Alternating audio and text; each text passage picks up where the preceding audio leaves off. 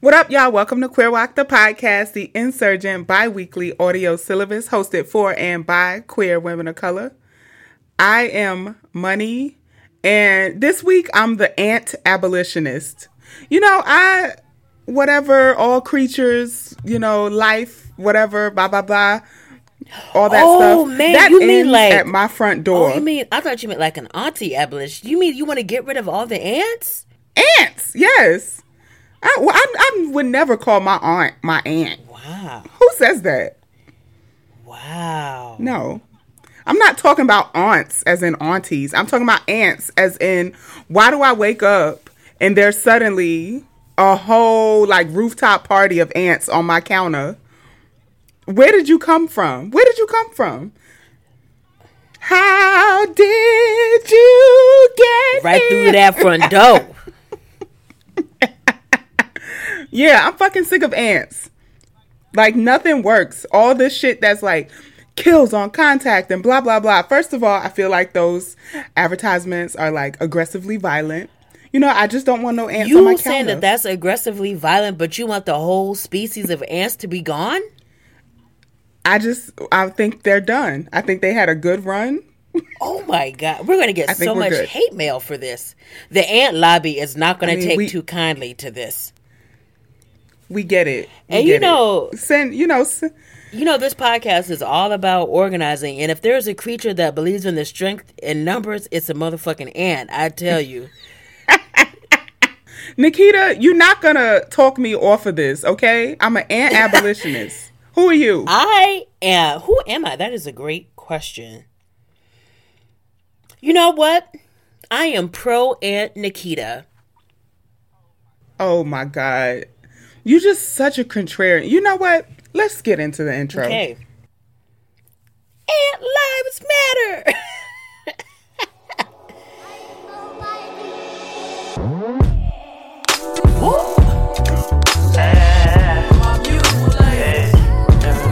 Love your chocolate demeanor and your cocoa kisses. I see your flow from a distance. Your vibe incite my submission. I give you all of me. Wanna make you proud of me. We see the God in all you do. Your light is harmony. Hey, every type, darkest night, brightest light. I'm loving your soul. They hate you, replace you, taint you, but know that you go worldwide from every continent. I just want you to jiggle a little bit. Move them hips, feel that bliss. Hug your sis, make them piss. Don't resist your temptation. You're amazing, no limitation. My favorite in this matrix. We move by your vibration, and that's love. I hope you hear that on the daily, cause baby you love. I hope you hear that on the daily, cause baby you love. I hope you hear that on the daily, cause baby you love. You love. All right, Nikita. Can you tell folks where they can find us? I think we're going to be found in the canceled bin after that intro, but when we're not in the canceled bin, you can find us on all the social medias. So you can find us on Instagram and on Twitter at QueerWalkPod, P-O-D. You can also find us on Les Book of Faces, facebook.com/QueerWalkPod. You can find us on Tumblr, queerwalk.com. And where can folks listen? Thank you. You can listen to us on Pocket Cast, Castbox, Stitcher, SoundCloud, and now newly on Spotify after those rectified terms of agreement. Yeah. All right. When I'm not munching through the moment, Money and I are both the co-hosts of this, I guess now reactionary podcast. Anyway, but you all are a part of the community, right? We would not be able to do this if not for you all. And so there's a number of ways that you all can contribute to this here illustrious insurgent bi-weekly audio syllabus. Money, can you please tell the listeners how they can do that? I sure can. So y'all can contribute one of two ways. The first way is by loving us out loud. Do the R's. You can rate us. You can review us on whatever platform you listen on. You can request a topic because we need the requests. You can repost when we post the episodes, put it in your story, retweet us, and reply. Use the hashtag QueerWOC to talk all things the podcast. You can also send us an email to submit your Curved Chronicles, which are your dating stories or your dating questions, to queerwalkpod@gmail.com. The second way you can contribute is by giving us money. Skrilla. You can do that one or two ways. The Lettuce. first way Cabbage. is over on the Cash App at $queerwalkpod, POD. You can give as much or as little, one time, no commitment over there on the Cash App.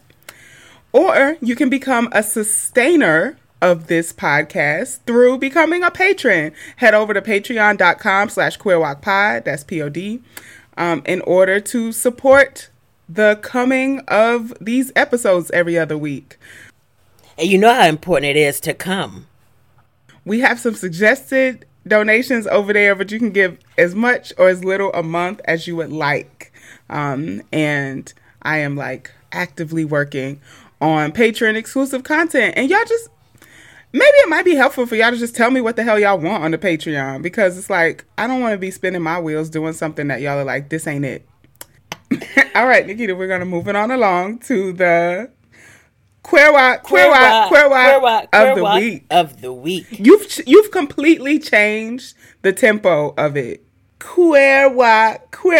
No, that's not how we do it. It's Queer Walk of the week.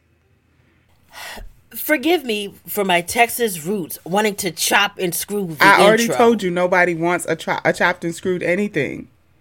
That's exactly what a northerner would say. You fucking New Yorkers. A northerner? Wow. Yeah. you goddamn Yankee. Where's your camo hat, Nikita? I'll tell you where it is. Right in the Revolution. Okay. Are you sure it's not in the laundry because you've worn it so much? All right. So what is the Queer Walk of the Week segment? So the Queer Walk of the Week segment, or the Queer Pock of the Week segment. You can't ask your own question and then answer it. Is where we highlight some queer woman of color, queer person of color who's just doing the damn thing, and we want to give them their flowers while they are still with us, or if they're not still with us, we give them their flowers because they should have had them. Yeah, this is just where we highlight and uplift all the dope ass work that queer women and queer folks of color are doing. So take it away, Nikita. All right. Oh my God, I'm so predictable. Of course, this would be my Queer Walk of the Week. So, this is also a good time because we're in March. So, happy Women's History Month. Oh yeah, I forgot about that. Yeah. So, you know why you forgot that it was Women's History Month, Montanique? Because we celebrate, amplify, and appreciate women all throughout the motherfucking 365. year. Yeah, you right. Yeah. And 366 in a leap year, nigga. I'm really out of control. That's true. I'm out of control. Okay. So, this week's Queer Walk of the Week is going to be Josette, I think it's Jaramillo or Jaramillo. So, Josette is... surprise, surprise, a president of one of the locals of AFL-CIO. So what is AFL-CIO? So it's the American Federation of Labor and Congress of Industrial Organizations. Basically, she's a union leader. So I came across this article a while ago, and I was like, wow, I don't see a lot of stuff about queer women of color union leaders. So I was very intrigued. So she works for the county. She's from Colorado, so she works in the Department of Child Welfare. So, I understand that that's like a contentious sort of department for people of color. But, she's trying to make sure and ensure the health and the well-being of kids who are in foster care. So she was the president of 2 major union federations, and she also does a lot of labor organizing. So, so she's 38, and so she says growing up, she always, so her grandfather was in a union. He was a part of the steel workers, and so she's like, I've always seen like the importance of unions and like how they impact like families and how like it impacted and helped her family. So like that was something that she saw growing up. And so she says, she's always loved helping people. Is that a surprise? I feel like that's such a thing in our community. You know what I'm saying? Always taking care of people, right? And so she says, I see a direct impact in the lives of the kids that I work with. And it really gives her a sense of purpose and drive. So she studied psychology and criminal justice. And so she worked in mental health before, where she's been working with the county for the past 15 years. She's worked on some like city council elections. And after working and connecting and building relationships with other workers, she was like, okay, I want to get more involved in my union. So in 2015, she was elected president of her local chapter. And so again, she talks about her grandpa and seeing like the appreciation of what unions can do for families growing up. She identifies as a lesbian. I feel like that's important. And so this article came out last year in May. So like at that time, one of the things that she and her union were pushing for was making sure that frontline workers in the union were being protected in the midst of COVID-19, of course. Oh, yes. And especially in her work in like the child services, she was like, she really wanted to pay special attention, obviously, to what was happening to queer youth. And so like some of the things that they were working on is in the Colorado AFL-CIO was making sure that workers, again, were protected in terms of safety in the workplace around COVID. So they launched a website where essential workers could report if their employers were violating any state or federal safety guidelines. And they also created a committee to make sure that workers were included in Colorado's Council on Economic Stabilization and Growth. And so that was a committee that would basically make decisions about how state and federal funds, were allocated in the midst of COVID and all that. So that's like really, really critical. And so she talks about like the basic things that unions do, right?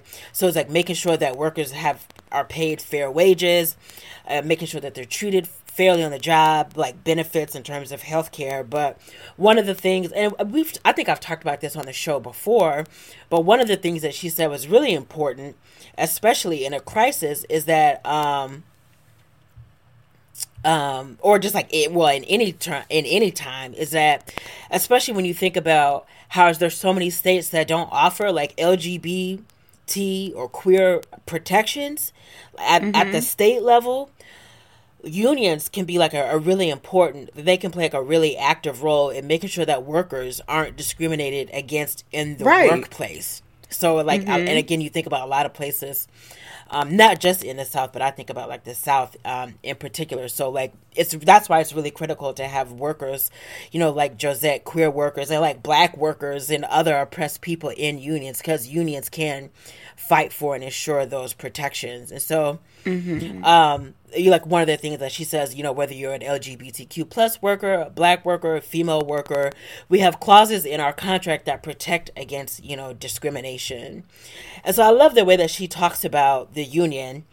So she says, like, at the end of the day, we should be champions of our communities. And I'm like, I think that because the unions are often seen as these like bread and butter issues, like they only directly like think about the immediate things that are happening at their workplaces, it's like, no, that there's like a broader like there's like, again, it's like workers don't just go to work. It's like they're, they have other kinds of commitments and they have other identities that need protection. So again, I love that. It's not just a champion of like you as a worker, like in your workplace, but again, as workers in a community, it's like you're also like championing the community, And so she says, some of the things that they were doing also, so pushing to make sure that the unemployment insurance was extended, which is critical to like gig workers.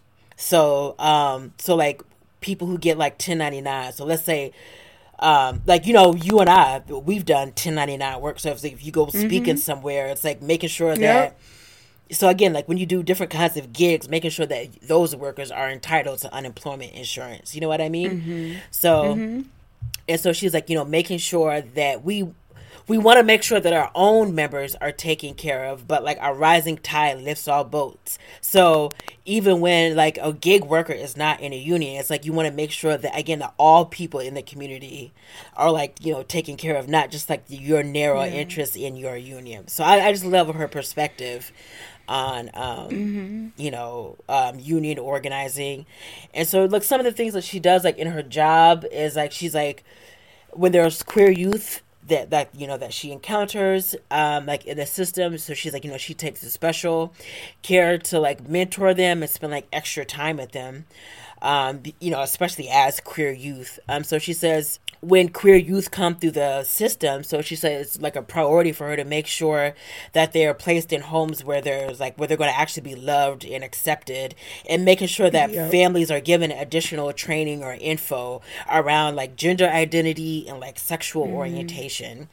So I don't know, I just thought that was just so like, again, it's like how often do you hear about, you know, queer women of color labor union leaders? So I just really wanted to highlight Josette and give her her flowers. And there's an article from them.us. We'll put a link to that in the show notes. You can read more and learn more about Josette.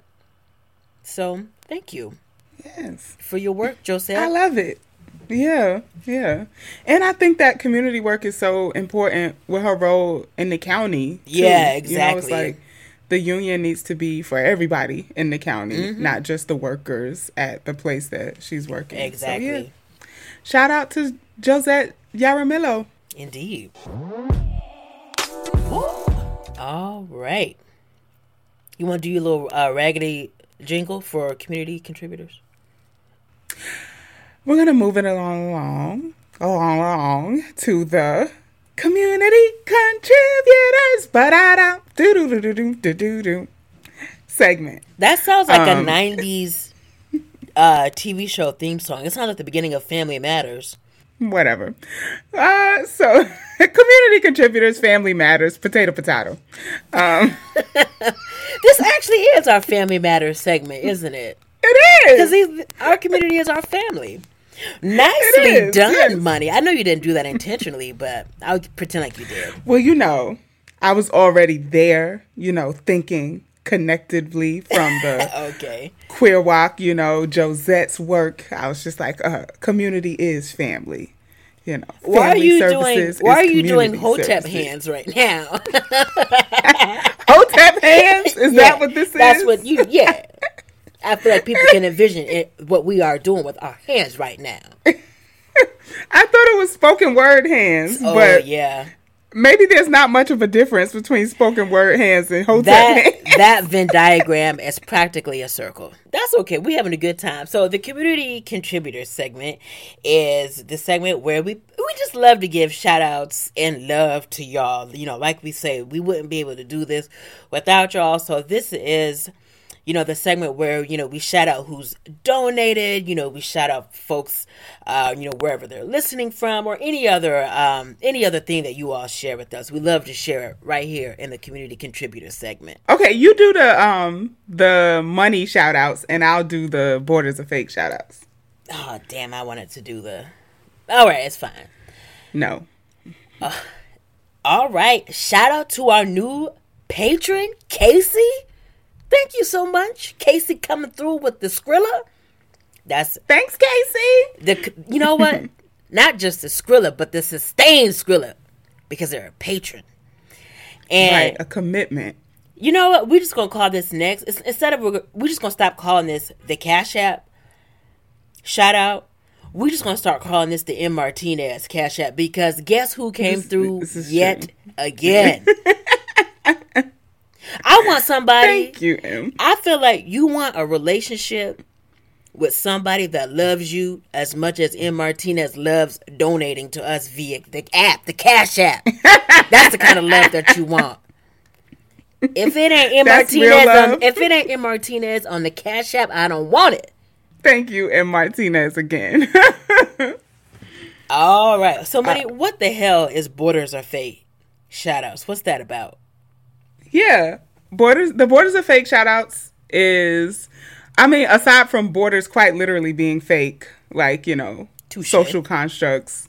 So, aside from that, this is just where we shout out the spaces outside of large metropolitan areas where, you know, folks sort of assume that queer life is already popping and happening, or it's just a place that hasn't come up in our top 10 on our, what do you call them things? Statistics, analytics before. Yeah. So we got some new listeners in places. So, to start off, I don't think we've ever shouted out New Orleans. I don't think so either. That's wild to me. No, they were like number 3 this week on our analytics. So, right. Bounce a biggity. Martinique, did you All right. I feel just, you secretly change your location to listen to our episode as many times as possible from New Orleans, just so you can do that. Just so you can do that. Move for the second line, yeah. Move for the second line, yeah. Move for the second line. I love New Orleans, okay?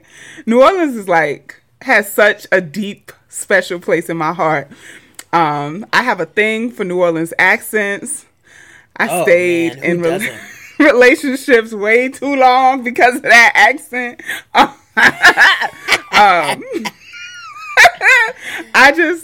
Everything about New Orleans, I just love. I got to visit and spend a lot of time in that city in college. And there's just like an element of like freedom in all aspects that I experience in New Orleans. It's like it's a vibe. I can't, it really it's not like they're saying, it's not like nobody is like, here, you can be queer. Right. It's just a vibe. Yeah. So thank you so much, New Orleans, for existing as a free Black space and for showing up in our statistics. Absolutely. Yes. And, I will forever bounce this ass in geometrical formations when I hear bounce music. And Big Frida been dropping them bops lately. All right, the second place we're going to shout out is Pacoima? Is it Pacoima? Is it Pacoima or Pacoima? I was going to say Pacoima. Pacoima? It's in California. So shout out to y'all. Pacoima. We're going to get roasted for that one, I'm sure. It's Pacoima. It has to be Pacoima. Okay. Right? Pacoima? That sounds ridiculous to me, but what do I know? It don't to me. It sounds like, the two people who started the city, Paco and Ema. Okay. It's like your daddy named Sean, your mama named Aisha. It's like Shawnisha. That's exactly what I was thinking. Yeah. So, Pacoima, California, shout out. I'm sorry if I'm butchering that pronunciation, but I've never been there. Are you really sorry, though? I'm a roll through Pacoima, whatever, and then I'm going to know how to pronounce it. Okay. So, and last but not least, New Madrid, Missouri. None of those words sound right together. And who was in wherever in Missouri is like, I know about old Madrid. This remind me of Madrid. That's what I'm saying. They're like, this is the new Madrid. That's how you know that this is just nothing but just some settler nonsense. Well, whether it's new, old, or medium, we love whoever is listening in quote-unquote New Madrid, Missouri. And that is the point. That is the real point. That we love y'all for listening wherever y'all are. Yeah. And whoever set your city's name up, we don't know. But we appreciate that you are there and listening. Absolutely. That's a nice way to clean that up so people don't just be like, wow, those bitches got a lot of nerve. So we're going to move it on along to the munch-free mental moment with money. Pray tell, what is the mental moment with money? I don't know why mental, I was about to say I don't know why mental, but I meant to say why money is throwing me the middle finger, but whatever. So the mental moment with money is the segment where our resident licensed credential mental health professional, Money, offers some sort of tidbit, insight, some kind of perspective on something or all things related to mental health. So without further ado, Money, what do you have for us this week? Well, I just have some reflections on some pretty like old articles that I think made some good points in like the 80s and 90s. And a generation later, I feel like I have some like perspective on the points that they were making.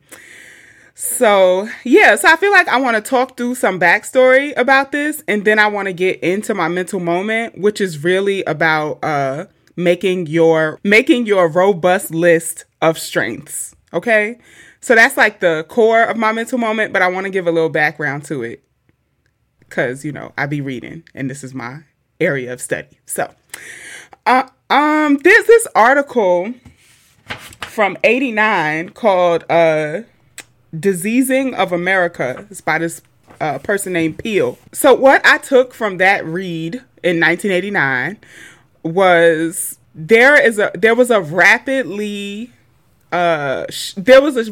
shifting phenomenon to diseasing of identities, or like aspects of our identities. And I don't think this is like new news to anybody with a marginalized identity when it comes to mental health, because I mean, you name it, like resisting enslavement was considered a mental disorder. Right. Being, gay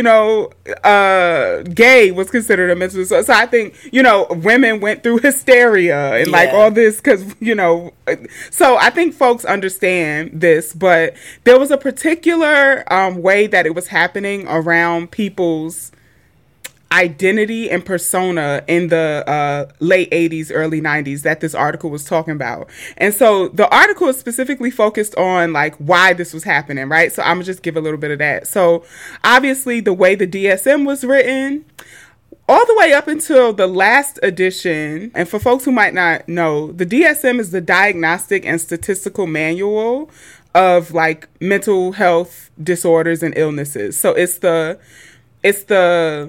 book that we use to define and identify mental health disorders. So if you have a therapist or a doctor or whatever who has diagnosed you with something, they use this book's criteria to do so.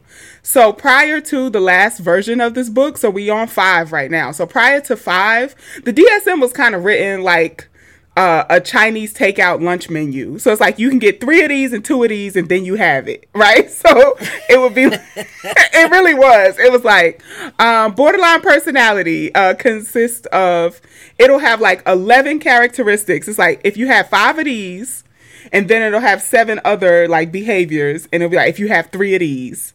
So as you can see, with such huge like combinations that are possible, people was just falling into these categories. Right. So there was a big ballooning in the early 90s of diagnosis of folks. And then I was trying to remember this word. I know there's a term for this. And some of the social workers or therapists who are listening right now will be like, oh, it's this. But so there used to be this term back when I was getting my master's degree. So like in the early 2000s, 2010s, for if somebody doesn't really meet the criteria, but they're like really close to it. So maybe they have 4 out of this category and 1 out of this one. That would become a label in and of itself. Oh, wow. So then you have even more people identifying with a disorder and a diagnosis. Yeah. So that was happening. The very way that the DSM was written was catching more people than it typically would. Funding for research shifted from being like what's happening here oriented to problem oriented.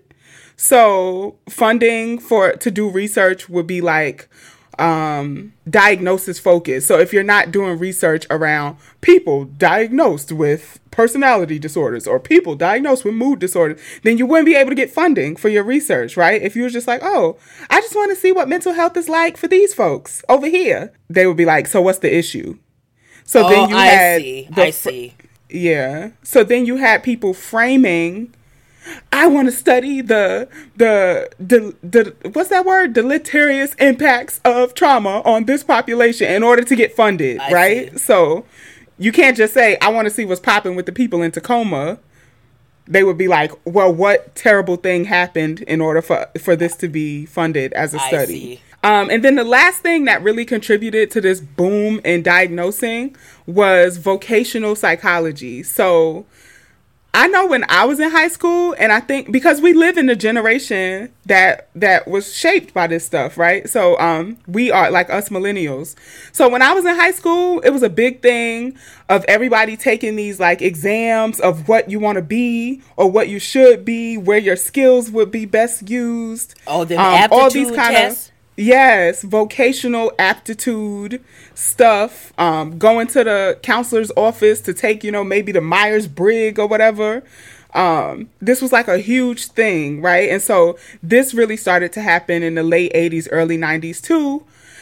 I feel like this is also parallel to where school became increasingly more terrible and just like a socialization tool to produce good workers. Yeah. So, so all these things combining really give us this backdrop of like diagnosis-focused identity formation, if that makes sense.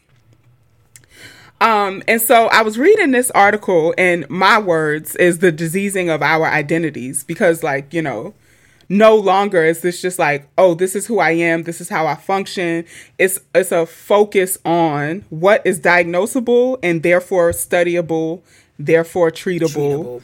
Whatever. Yeah. So deeply ableist when you think about it. But all right. So I was reading this article and it made me really think about, no surprise, narrative therapy and solution-focused therapy. I'm teaching these this semester, but these are also my theories that I put weight in. These are the theories that I believe in when I'm doing this mental health stuff, okay? And so there's this quote from Wolin and Wolin that I want to read. And the quote is, "We need a list of our strengths as powerful and validating as the florid vocabulary of disease found in the DSM to combat our nation's obsession with pathology." Oof. And so I really thought about that. I was like, do we have a list of our strengths that is as powerful and validating as all these words we use to pathologize our experiences or to sort of like normalize pathology? To identify with an illness versus identifying with the you that is surviving with the illness. Right. I started to think about that after reading that quote.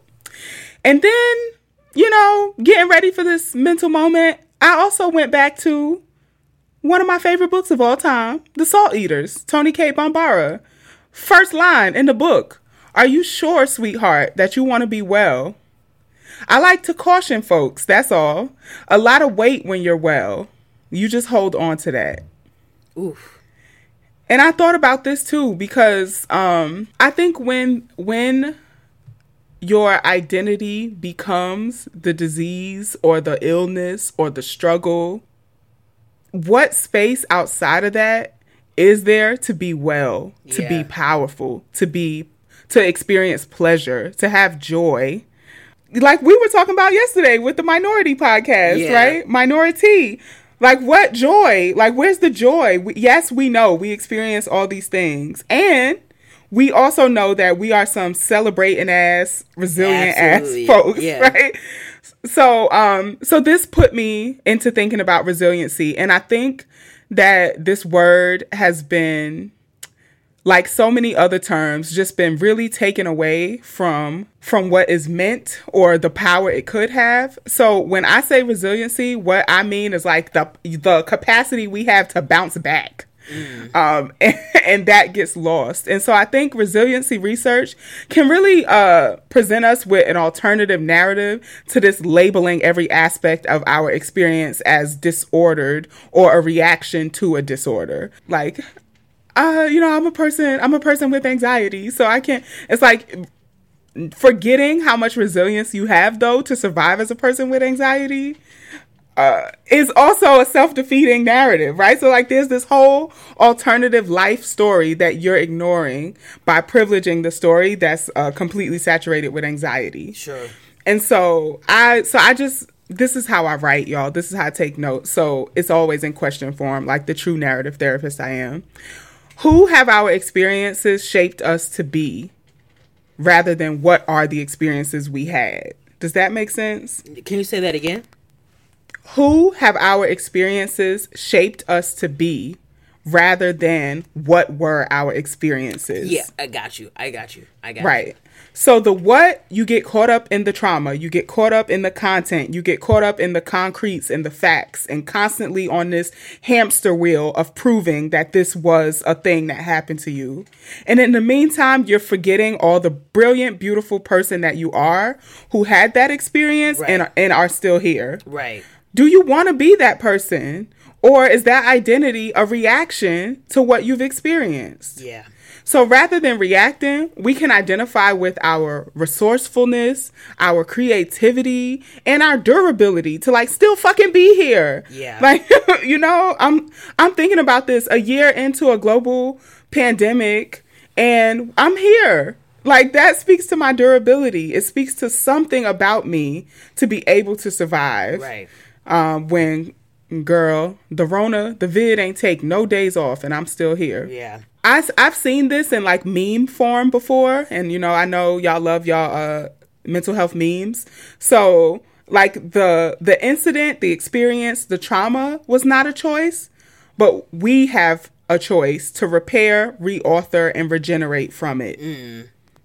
That is the choice. We can choose to repair, reauthor, and regenerate, or we can choose to stay in it. And I think you do need space away from stuff in order to heal, you know, but healing is a choice. That's why, you know, Minnie Ransom and the Salt Eater said, are you sure you want to be well? Right. I say all that to say my mental moment suggestion for y'all this episode is to make your list of strengths. So just as easily as you can rattle off all of the problems, the experiences, the traumas, the diagnoses that you have, I want you to be just as readily able to rattle off your strengths, your bounce back ability, your durability, your ways that you've repaired, your ways that you regenerate. You know, like X-Men was really a documentary on, yeah, X-Men is really a documentary on queer folks of color. Okay, it's like we have all of these powers, and this is also what like resiliency research has showed us, right? Like with these kids that we classify as quote unquote at risk, these populations that we overstudy and oversaturate and pathologize their very identity, we see that they actually are the populations that have the most creativity, the most skill at navigating problem solving, right? And I think that in this mental moment, if you have to take anything else away from it, I want you to take away, I don't want us to get lost in our struggle and forget all of our strength. Yeah. Touche.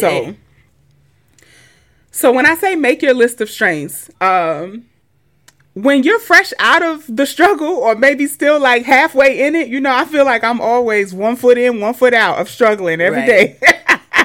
I'm not just talking about this internal strength or will to pull yourself to being resilient. I'm also talking about the things that we always talk about on Queer WAP: family, community, society, support that you have as well.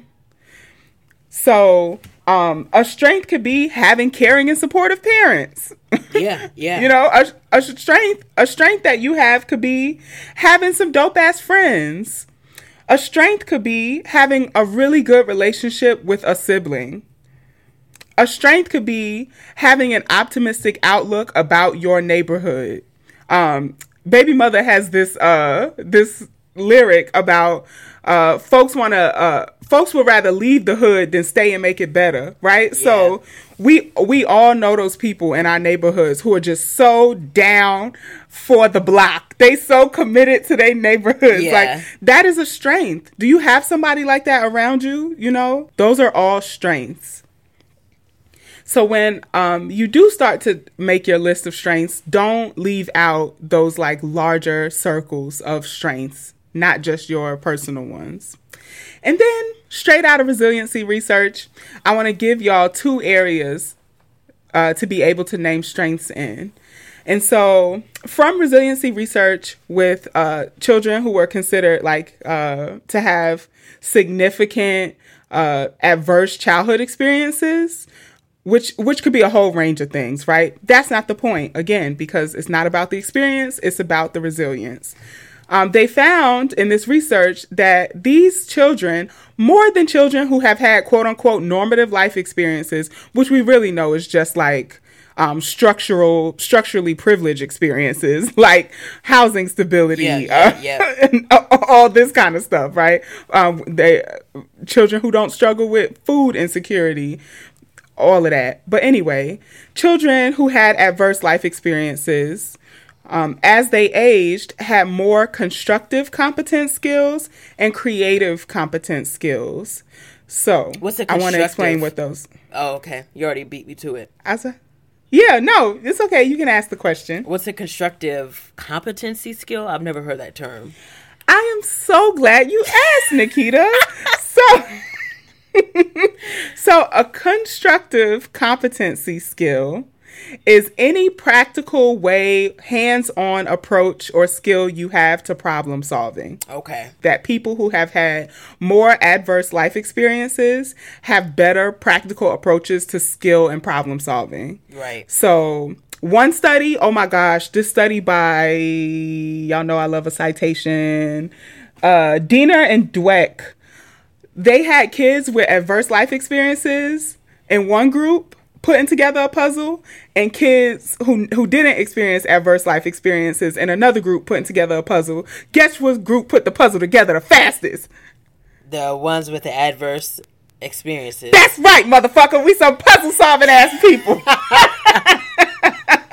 So yeah, like think about those things, right? So when you've been met with all kind of problems, of course you develop the skill to problem solve. Skills, yeah. Exactly. Yeah, so I know people laugh at that that diagnosis of affluenza, like when rich people have no common or practical sense or skill, and just don't know how the world works. But there's something real to that. Sure. Like when you have been shielded and cushioned from every adversity in life, you don't know how to solve problems. Exactly. You can create them, but for damn sure you can create them. Can't solve them. You might be very skilled at creating problems, but not so much at solving them. Not a solution in sight. Yes.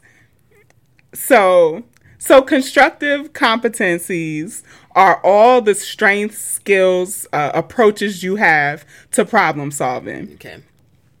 So one that I think I have is I can always see 9 different paths of something. That is so it's like, true. Yeah. I'm like, we could do it this way, or we could do this, we could do this, we could do this, and we could do this. Yeah. That is a skill. That way if a obstacle pops up in my pursuit of my plan B, then I can go to plan C, D, E. So that's constructive competencies. So I want y'all to be thinking about y'all constructive competency skills. What strengths do you have that are practical ways to problem solving? And then the second is creative competence. Creative competence is your ability to move between the practical and the creative should a problem pop up. Right? So every time I think about creative competence, I think about Vicks Vapor Rub and duct tape, because those were staples. Those were staples of creative competence in my household. It's like, you got allergies, Vicks Vapor Rub. You got a cold, Vicks Vapor Rub. You got a backache, Vicks Vapor Rub. You got asthma, Vicks Vapor Rub. But also duct tape. Multifunctional, multifaceted. This reminds me of the alternative use. That was my favorite. Yeah. It's like getting creative, right? The ability to use something in a novel, innovative way to help you problem solve or get what you need. So creative competence is also the ability to create new ways to deal with life experiences. So when I think about creative competence, I think about how funny Black people are on social media all the time. Freaking gosh. That's my mental moment. I know it was a more nebulous one than I usually do, but I want you to make a list of your strengths. And remember, not just the individual or internal ones. Think about your constructive competence and your creative competence. I've got so much to say about this. This was such a good moment. Really? Yeah, I feel like my brain, what do you call those? I feel like the synapses are just firing away in my brain right now. What's happening? I think one of the first things I thought about was another mental moment that you did about triggers and how like the point, like the eventual goal of a trigger is like you don't want to sit in it. It's like you want to like lessen or ideally like not have the trigger. And it's like, right. And of course, this shit isn't easy. I mean, like, that bringing in that Tony K. Bombara was so sharp because it's like, what did she say? Like, trying to be well is no trifling matter. Yep. And so it's like a lot of work. It's hard to do this. It's hard. And yes. I think that was kind of the first thought, that I had. And so, and I think like the thing that like it's so difficult to talk about this because it's like you don't want like you're not veering into some like personal responsibility reactionary right wing nonsense, and it's like that's why I didn't want to give examples because I'm like people will get stuck in the example and feel like it's like this personal responsibility. It's not pull shots yourself fired. Up by your bootstrap, right? For mental health kind of thing. It like, and actually, I feel like you actually beautifully underscore that when you talk about not just your individual strengths, but like what is that broader communal social support. Right. You know what I mean? And so I think it's just, and it's like, it's easy. And I don't mean this in some kind of like, oh, you can think your way out of whatever the fuck. By no means. Anybody who listens to our show regularly should know that that's not what we're about. But I do think it's very easy to get stuck in those hard places. And I want to say something to that. Like when I say it's easy to stay in, I have X diagnosis, so blah, blah, blah. Or it's easy to stay in, well, I experienced this, so blah, blah, blah. Yeah. What I mean is like, we have scripts interpersonally and socially that supports us staying in that. Yeah. So these articles, and I'm not saying nothing new. I wish I was, so I can get me another, publication on my CV. But like these people were saying this in the 80s, right? Like the society that we live in is obsessed with pathology. Yeah. Yeah. So because it is deeply ableist. So of course it wants us to be problems that need to be solved. So we have scripts for talking about that. We have scripts for being the damaged product under a racist, ableist, capitalist society. Sure. What we don't have scripts for is healing outside of that. Yeah, exactly. Like what we don't have scripts. Yeah. So, and that's because those scripts have been actively suppressed of like, oh, you live in a food desert. I feel like this is an external enough one to give as an example. It's like, it ain't no food in the hood and all we got is McDonald's and blah, blah, blah. Like that is the dominant script. But we also not looking at this person's mama who knows how to grow tomatoes in this tiny little patch. It's like what we're also not looking at is the like, oh my gosh, I got so mad, like so raging mad one night because there's this show on Hulu called Struggle Meals, and there's some little white boy who makes like 30-minute recipes out of quote unquote struggle food, and I'm like, it's like, are you kidding me, bitch? It's like I've been having struggle meals.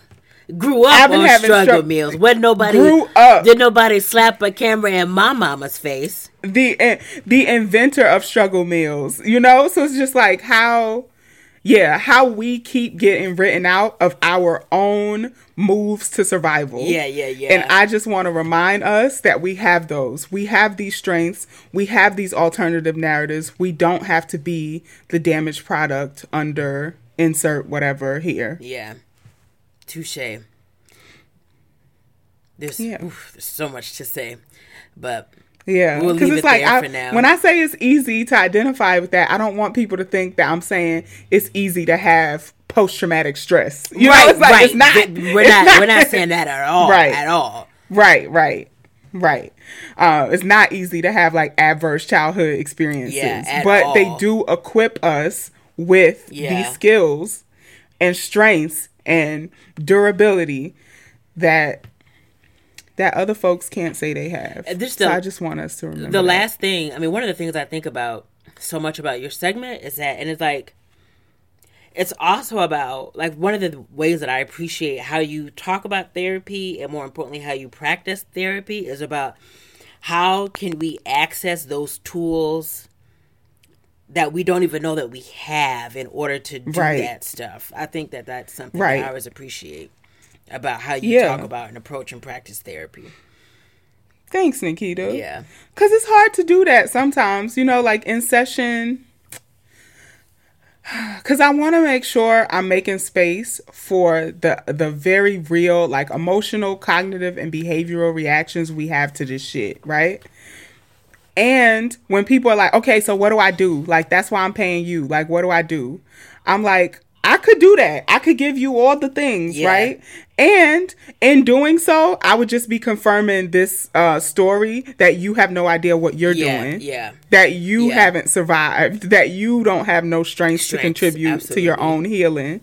Yeah. And that's what Minnie Ransom is asking Velma in this book, The Salt Eaters, right? Like, just like, something has got you here. So I want you to hold this thought. Yeah. Like, what do you have that can contribute to your wellness? I'm just not coming in as some overflowing vessel of healing pouring into you. Yeah. You're more like a guide. Right. This is a relational exchange. Yeah. So if this was helpful, y'all, let me know. Use the hashtag QueerWalk. Aqua Underwear is a small custom underwear project with an eye on queer, gender, and BIPOC inclusion. All garments are handmade by Mel, a queer Latinx sewist based in Salt Lake City, Utah, with a dream to make underwear that can be customized to fit a wide variety of bodies and genders. That means underwear made to your unique measurements and between the leg needs, in styles you actually want to wear. While the future holds many exciting styles, currently, Aqua Underwear exclusively makes boxer briefs for all genders. Custom orders are taken seasonally, each time in different colors and fabrics. They have cozy cotton, luxurious lace, and coming up is the Mega Mesh Collection. Sizes range from 26 to 60-inch waists, and sizes are ever expanding. As part of the QT BIPOC community, Aqua Underwear's owner Mel centers the community wherever possible. For example, all Aqua Underwear models are cutie BIPOC and BIPOC folks, and prioritized for testing new styles and models. There's also a 20% undie discount and even some pay what you can options for folks in the community. There's so much more to discover about this new underwear project. So to find out more, head over to Aqua Underwear's website, aquaunderwearslc.com, and Instagram at Aqua Underwear. That's AQUA Underwear. And feel free to hit them up. Tell them that QueerWalk sent you. Ding, ding, ding, ding. And now, our leftist luminary labor lecture with Nikita.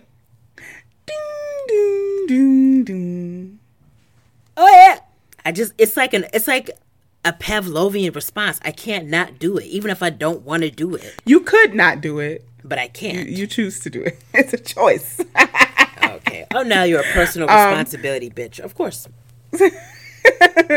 So, if this is your first time in a long time, your first time in general, tuning into QueerWalk, the leftist luminary labor lecture, which we lovingly call Nikita's Word, is the segment in which she breaks down some social justice jargon that we need to be understanding, puts us on to the radical roots of how we got to the current place we are, or just like connects something to us as queer folks of color that can be useful in our struggles for liberation. I feel like I'm kind of doing a U for my word. I'm just kind of like reflecting on some things, some like common social justice ideas, phrases that I think really need tweaking when you actually apply them in an organizing context. So you have a list for us? Perhaps. Nikita! I taught you well. Okay. So I've got 5 things that I want to talk about that are just like common things I think we probably, if you are especially online and particularly online, you like know these phrases. And again, I'm like, this is like me reflecting on how I see them used and like just online and like how I've encountered this in like organizing spaces where I'm just kind of like, I think we have to think and talk about these things a little bit differently. Mm-hmm. I really try to approach this in a comradely way. So I don't mean for this to be a shots fired. That's not the energy on this one. But you know, blast away. No, I'm kidding. So the first one is, how many times have you heard it's not my job to educate you, right? It's saying like it's not the oppressed person's job to educate the oppressor. And it's like, you know, if I'm out and about around town and I encounter a racist person, that is not, I'm not like me personally, I'm probably not going to educate them, right? I probably would, depending on the circumstance, like I probably would cuss them out, right? Like I wouldn't, or it's like, I'm not going to go into a whole thing about this, right? Or some random person online. I'm not going to like spend time trying to like educate them about God knows what. But I see this, I just feel like I hear this so much, but I'm like, I think it's unfair that, you know, people like, we have to educate. And I think that that's a real thing. It definitely is unfair. But again, the role of an organizer, again, not just some random person on the internet, like the job of an organizer is to actually educate. And I'm going to talk about this next part again. Not just educate, but something I also think a lot about, the addendum to this. So not my job to educate, like part B. I think we also have a responsibility to try to be persuasive. I think people don't think that that's the case.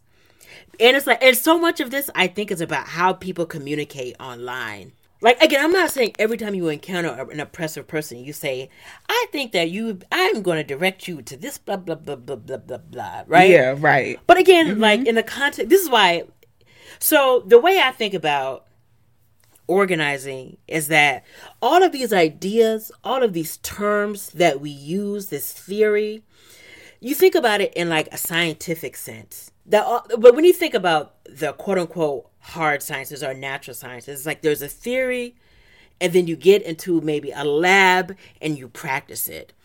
So for us as organizers, the organizing is our lab where we practice. It's like we study, and then there's all these tools that we have, all this research and investigation and education that we do to enhance our practice. So what the fuck do I mean?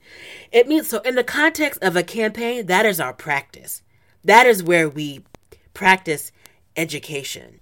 I just think about some examples from my own life. So like one of the examples I was thinking about was, so here in Syracuse, like in so many other urban areas, I haven't actually, I should be clear, I have not personally worked on this campaign, but this is just a matter of example. In Syracuse, like many urban areas, you know, from like the 60s on in terms of urban renewal, there's a highway, I-81, that was like black homes on like the south side of the city. And of course, like the south side is a place where it's predominantly black. This highway went up and it decimated and ruined and tore apart black homes in like a black community in Syracuse. So there's this debate in Syracuse about whether to keep the highway. So there's like a save I-81, and then there's like, no, we need to tear down the I-81 and make sure that there's like a community grid where there's some kind of like so the I-81 is old. It could either be revamped or it can be torn down and something new can be put in its place. And there's a lot of organizers, a lot of people, advocates in the city who are saying that there has to be whatever goes in I-81's place, it should be torn down, and this community grid is really important in fostering economic and racial justice in the city, specifically around the Black folks who used to and currently live here. Right? So what the fuck does this have to do with education? Education means going out and talking to people and convincing people that, one, there is a racist history. There is like an economic exclusionary history. Not only is it just a historic dispossession of like, land and resources of predominantly Black folks, but there's a continued racial and like economic component to that. And so it's like, again, you have to actually make the case. And so again, there's all kinds of people that live in the city who may not directly impact that, but you want those people to be on the side of tearing down I-81 and having a community grid that's racially and economically just in its place. So it means talking to people in the community who may not live in that area, who may not have, and there's a lot of like disinformation about how it's going to, there's a lot of disinformation about how it's going to be terrible for traffic and blah, blah, blah, blah, blah. And it's like, so again, it means like you're going to have to talk to like white folks, like folks in different classes. And it's like, you actually do have to do a job of educating them on that history. Should they know that history? Yes. But we understand all the structural reasons why people would not know that. And so, again, in that context of that campaign, that is where it's like, actually, you do have to educate people about the history, about the ongoing issues, and why the solution is favorable. You know what I'm saying? And this is why I think that, again, I understand that the burden is unfair. And again, I'm not saying you just do it willy-nilly. And this is the problem. This is another point that I want to make. The problem with social media is that there's so much intense, raucous, and contentious debate, so it looks like the stakes are high, but they're actually not. And when the stakes aren't high, and when you're not invested in any kind of real outcome that will have a meaningful change in people's lives, then you're not actually invested in educating. But when, like... Wow. You know what I'm saying? But it's like, when you're actually invested, when the stakes actually are high and people's lives and communities are on the line, then you are going to educate like your life fucking depends on it. Yes. So much about politics, the way I think about it, is knowing who to be mad at, right? It's being mad at the right people. And if we are not educating, then somebody else is going to be doing the educating, right? Or the miseducating. Do you know what I'm saying? Yes. Because, and so what do I mean by when I say politics, knowing the right person to be mad at? Because it's like, we want to say it's like, so like in that example, you could say it's like, the developers or like all other kinds of people in power are to blame for why that happened. You know what I'm saying? And so, and like when you just kind of like broaden it out, so it's like there are like landlords are some of the people that we have to blame for our problems. Corporations, right? Corrupt and bankrupt political officials, right? Not Black people, not queer people, not immigrants. Right. And so this is why we have to get our analysis and our facts and our worldview out there, because if we don't, I guarantee you there is somebody waiting in the wings, ready to get people to be wrong at to be mad at the wrong people. Yep. So that's why I'm like, yes, it sucks, and I'm not saying you got to run around, being conciliatory and educating every oppressive piece of garbage, but it's like, again, when the stakes matter, like the way that you think about, I think educating people actually changes, because again, there's a vested interest in like moving people. Do you understand what I'm saying? And again, I think it's important to be persuasive. Like you can't just say, and the people say this all the time where they're just like, go to Google and like Google it, and I'm like, there's so much fucking nonsense on the internet. Yes, right. And so it's like I'm actually going to like And educating is not just about resource, like, you know, going to read stuff or watching videos. It's also about dialogue and like talking to people. And I don't mean that in some like pansy sort of liberal way, where I'm not saying like you sit across from a white supremacist and say, what do you think about this issue? It's like, no. Yeah, no. You know, they deserve to be curb stomped, of course. No question. And like trying to understand like what qualms people may have with whatever you're talking about. And seeing if they can be moved again. Yeah. Right? Because that is the purpose of education, right? It's like when you understand something differently, then you do things differently. You know what I'm saying?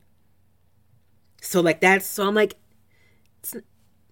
it's an unfair burden, but it's like, again, in the context of organizing, I think it's different. Like, I think that we do have a responsibility to try to educate. Not just, again, educate and be persuasive. So the next thing, I think there's been a lot of criticism of this one, but I'm just going to mention it anyway. So it's like acknowledging / checking your privilege. First of all, what in the living fuck does that even mean? So when somebody says check your privilege, what does that even mean? Yeah, what do you mean when you're saying that?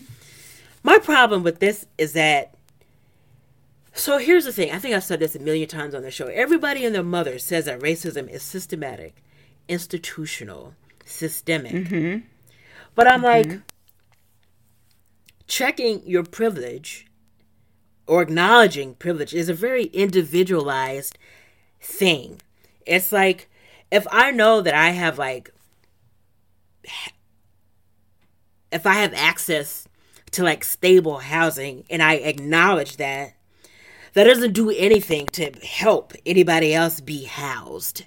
You know what I mean? And it's like, and it's like lack of acknowledgement is not why the structure of oppression exists to begin with. Do you know what I'm saying? That is the piece. Wow. It's not like the slave owners were like, wow, I am in a structural position of advantage over the people that I'm treating as property. It's like, there's no amount of privilege checking. Yeah. I mean, that's a ridiculous example, but you understand. Yeah. Like, there's a whole political economic system that creates that relationship. That enables you to be so. Yeah. Right. Right. And we have to get rid of those structures that allow one person, particularly a white person, to have ownership and property of a black person. What you're saying is saying to me that like privilege is relational, just like oppression is relational. Exactly. Yeah. Exactly. Now I want to talk, and so somebody could say, Nikita, that's a straw person argument.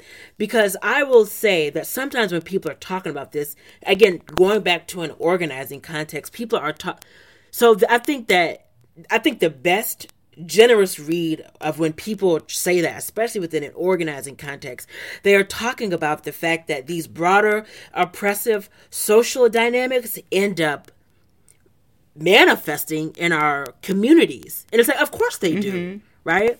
And so there has to be some kind of collective way that we deal with that stuff together. Right? So what the hell do I mean? It means that, like, there's all these dynamics that show up in our communities.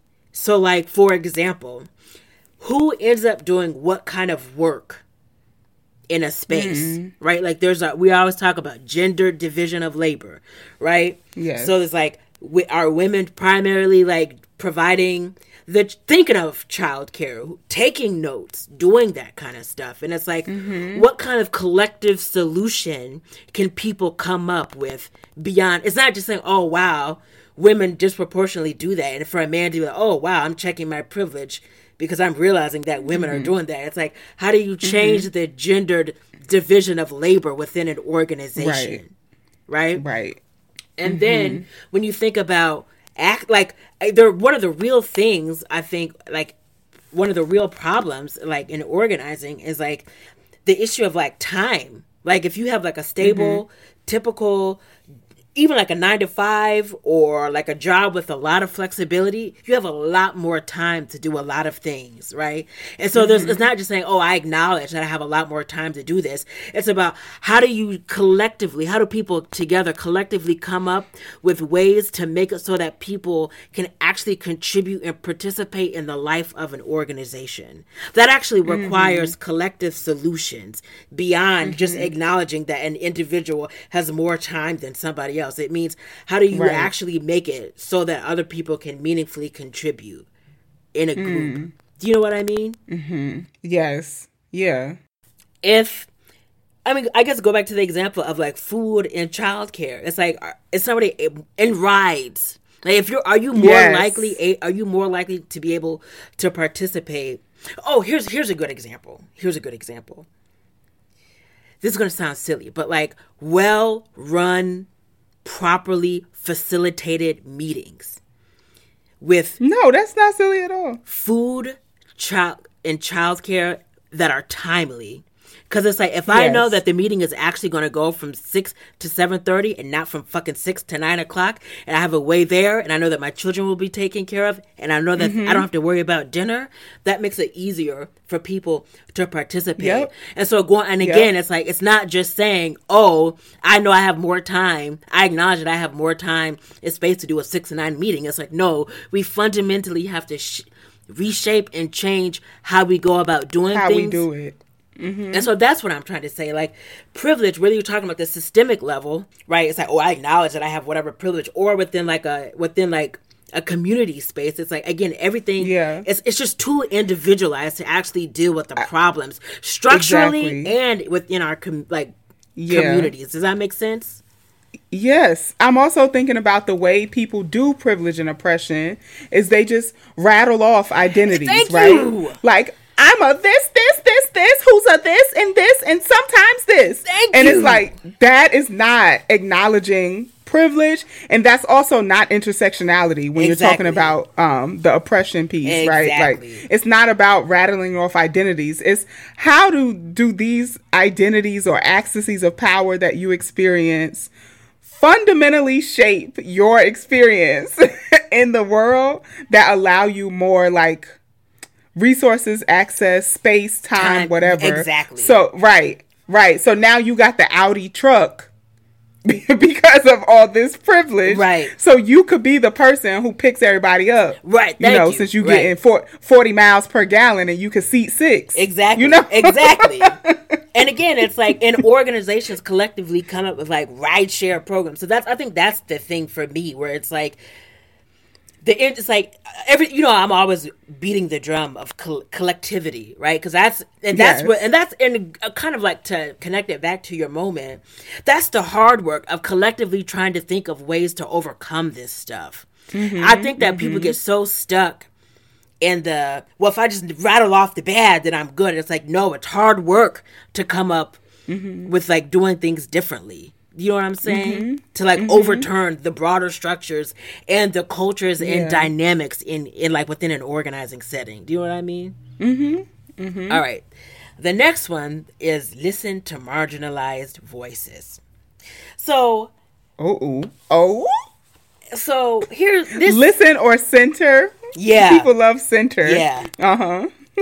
Here's my problem with this one, and this is how I've personally seen it show up. And this is the pet peeve that I have with that. It's like, the obvious point is that all the people in a marginalized group do not agree on things. And this is the more specific way that I see this being used as a bit of a cudgel.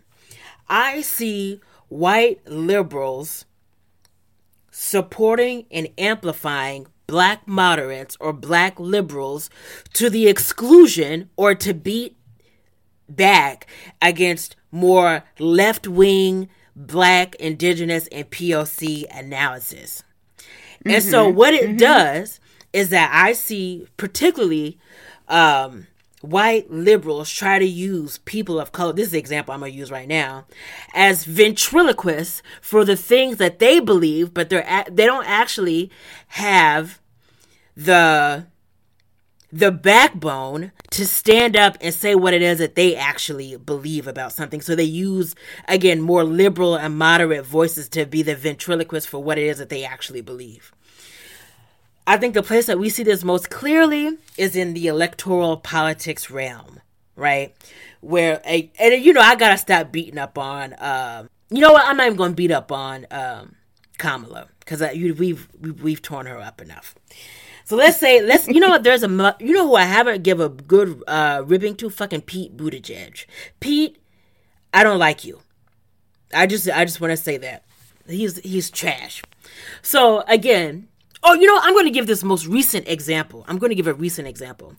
So what's that? I can't remember. What's that? I think she's a House of Representative, Kristen Sinema or something. She's a bisexual legislator, and she just came out. She voted no on the new coronavirus package because and she was against the $15 increase in minimum wage. And so she was saying that, like, criticisms of her around not supporting the minimum wage, $15 minimum wage, were sexist. Yeah. And she's bisexual. Yeah. This is, yeah. And so this is misogyny. Right. And I'm like, first of all, you know how many motherfucking women and queer people would benefit from an increase in the minimum wage? Yeah. And it's like, no, it's like, that's not sexist, and it's not homophobic to be like, you on one.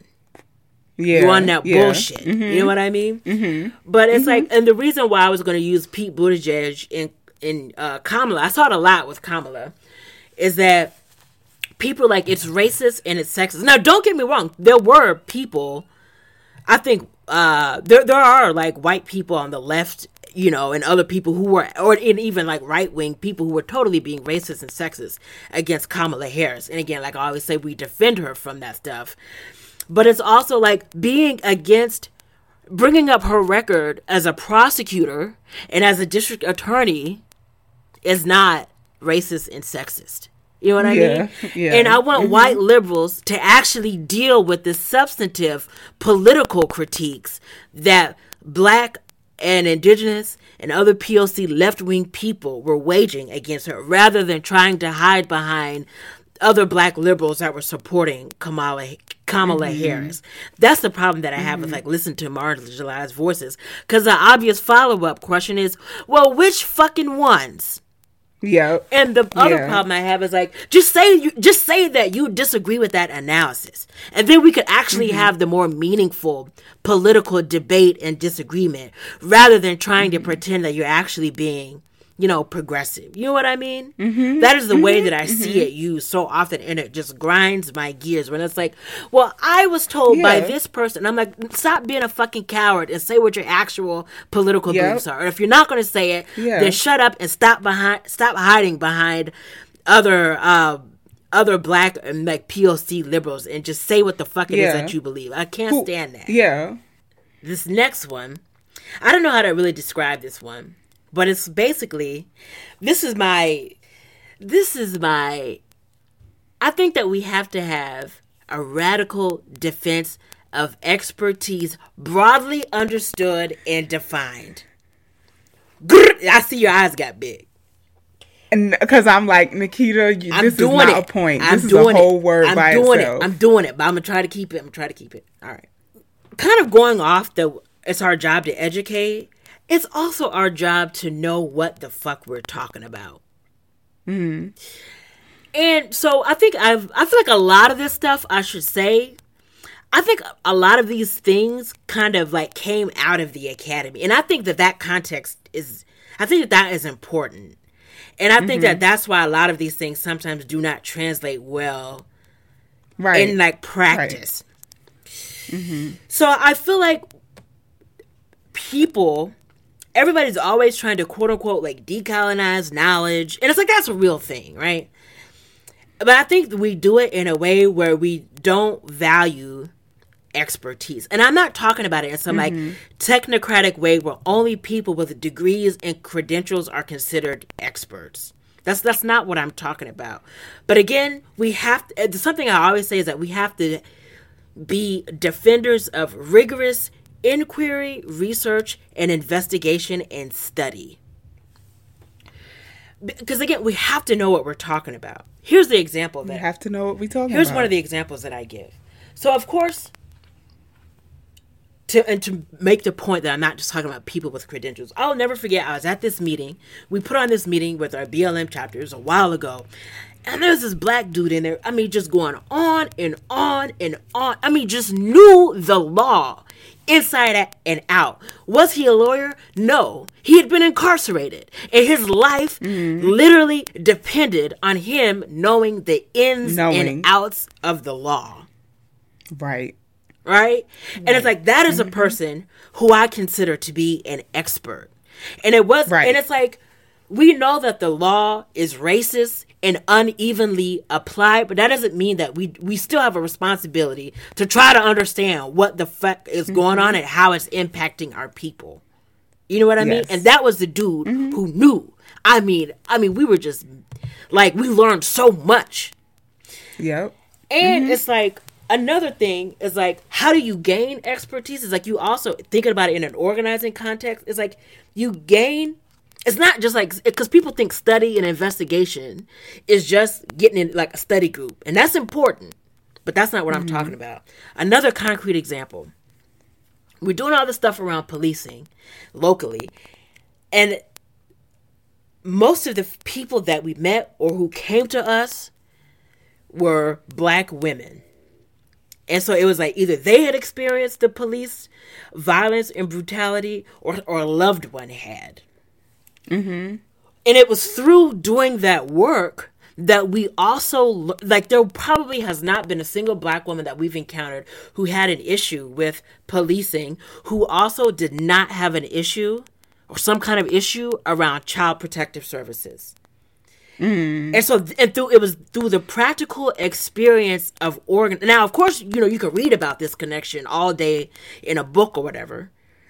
And that's like valuable knowledge, blah, blah, blah. But it was through on the ground experience and talking to people where we learned about, we got a better sense and a better picture of what was going on in our community. Yes. And there's a certain kind, and I'm not saying we ended up being experts, but it's like even through the work around policing, through talking to people, it's like, I know people who do all kinds of organizing know this, where it's like, you then have a sense about which, like, there's certain, you could just say a name of an officer. Yep. And then people will be like, oh, that, and then you learn, you're like, damn, officer, like, anytime you talk to somebody, and it's not like you're leading people, it's like you're like, wow, I'm making connections and patterns and understanding how policing in my city works, because every single time I talk to somebody, 1 out of 5 people is going to name this fucking officer. That is valuable. Then you become like an expert, and like, because and like that shit is hard to find. You know what I'm saying? Like, them disciplinary records aren't open to the public. But it's through like those one-on-ones and like collecting stories. So, and this is what I want to say about, because it's not just like some technocratic credentialed person. Like, we didn't go to like somebody who researches police. It's like we went to people in our community, because those are the people who are dealing with this shit. So they are the experts in terms of understanding who was policing and how they're policing on the force. You know what I mean? And so, and again, it's like there's specific things that we have to know. And I think that's the point that I'm trying to get at. So it's like, I guess what I'm trying to say is that, like, it's like the defense of like this expertise is like, we should broaden expertise, not totally eschew it or avoid it. I think that is the thing, because I think in a rush to be radical, and you know, I think people want to get away from expertise, and I'm like, no, who is an intellectual and who is an expert should be more broadly understood and defined. We don't totally give up on knowing. That's my thing. And there's so many different. We don't give up on knowing, because there's so many fucking different ways to know. That to me, so many ways. That is to me the important piece that I think, when, you know, some people would just be too radical for me to be like, you know, I'm like, It's like my grandma said this one time, like, about church people. She's like, and that they're so heavenly bound that they're no earthly good. Boom, boom, boom, boom. And that's it right there. That's it's like the fucking word. Yeah. What is the point of being able to quote all these scriptures to me on your journey to heavenly boundness if it's not practically and earthly useful, right? Exactly. So and that is the nuance in expertise. This reminds me of like growing up, people would be like, oh, you street smart or you book smart. And like, there's so many ways to know that the most radical conclusion is not fuck expertise. Exactly. The most radical conclusion is how do we honor all ways of being an expert? There it is. All right. So the last one. Nikita, the last thing. Last one, let's go. I feel like this is gonna be touchy. Tone policing, because it's like that comes from a very real place, right? It's like we're black. We're not just black. We're black women. We're queer. You know, you're tall, so it's like we totally understand. Yeah. That people, you know, say that we're being aggressive, sassy, all this shit. That is a very real thing. But let me tell you this. How you fucking talk to people in organizing matters. That's I see the way some of these motherfuckers talk to people online, and the thing I always say to people is, before I was a black feminist, I was raised culturally black, and I was raised that you don't just be talking to people any kind of way. Any kind of way. That's the number one rule of black community. And it's like, I see, you don't be talking out the side of your neck. And it's like, and I'm not saying that we don't have a right. I want to be very clear, because people are going to be like, I know how it can sound, and that's not what I mean. I'm not saying that we don't have a right to not just be, but to express anger and that kind of thing. Like when people are doing things that are fucked up. But like, I think I've given this example before, where we were in a meeting, somebody who experienced police brutality had said something transphobic. And a good comrade was like, I know you didn't mean that, but it's like, that's actually not the way that we really refer to trans people. And they were like, shit, I didn't know that, my bad. And that was how that was like dealt with. We could have cussed that person out and been like, you're transphobic trash. And it was a transphobic trash comment, sure. And it's like, I know deep down in her heart of heart, she didn't have a problem with queer people, but I'm also like, you know, you can't be around here calling people that. Yes, yeah. Right? And so I would have had a right to, you know, be like, you can't be. But I was like, I'm also not going to talk to this 40-something-year-old or this 60-something-year-old black woman like I lost my mind either. Yeah. And I feel like people get so used to talking reckless to each other on the internet that they have no real ways of actually, because at the end of the day, it's like we're still talking about having relationships and interacting with each other as humans. But you are still talking about having community, relationships, connectedness to these people. I think for some people that's not the case. Yeah. For some people it's like, you said this thing, banish you to the edges of society, right? So it's like, I was just talking to Christian about this earlier, that like not all harms are created equal. Therefore, accountability for those harms don't look the same. So if you know an older black person is using way outdated terms than what we would use today to describe queer people, you know the place that is coming from is different than somebody saying, hey, all you F words, don't come into this establishment. You know? Exactly. It's a different harm, a different kind of accountability. So yeah, I'm going to cuss the person out that used the queer slur, but I'm a call in the person who used it. Yeah. I think the best way for me to say this is just like, we just need to treat our people like they're our people. We need to treat our people like they're our people. That's what it comes down to for me. Yep. Because here's the thing, and this might be problematic, but, you know, I'm a work in progress. There's a lot of, like, rage that I can, like, expect and experience, especially from somebody who I don't share their, like, oppression, right?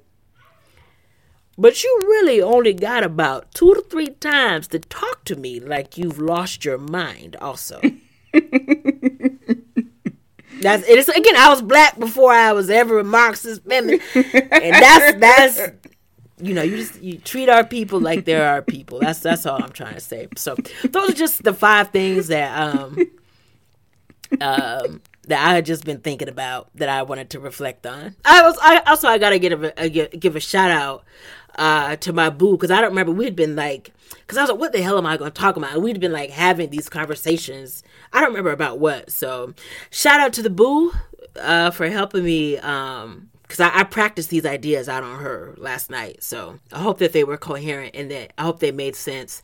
And you know what? I want to know what you think about it. That's some weird foreplay.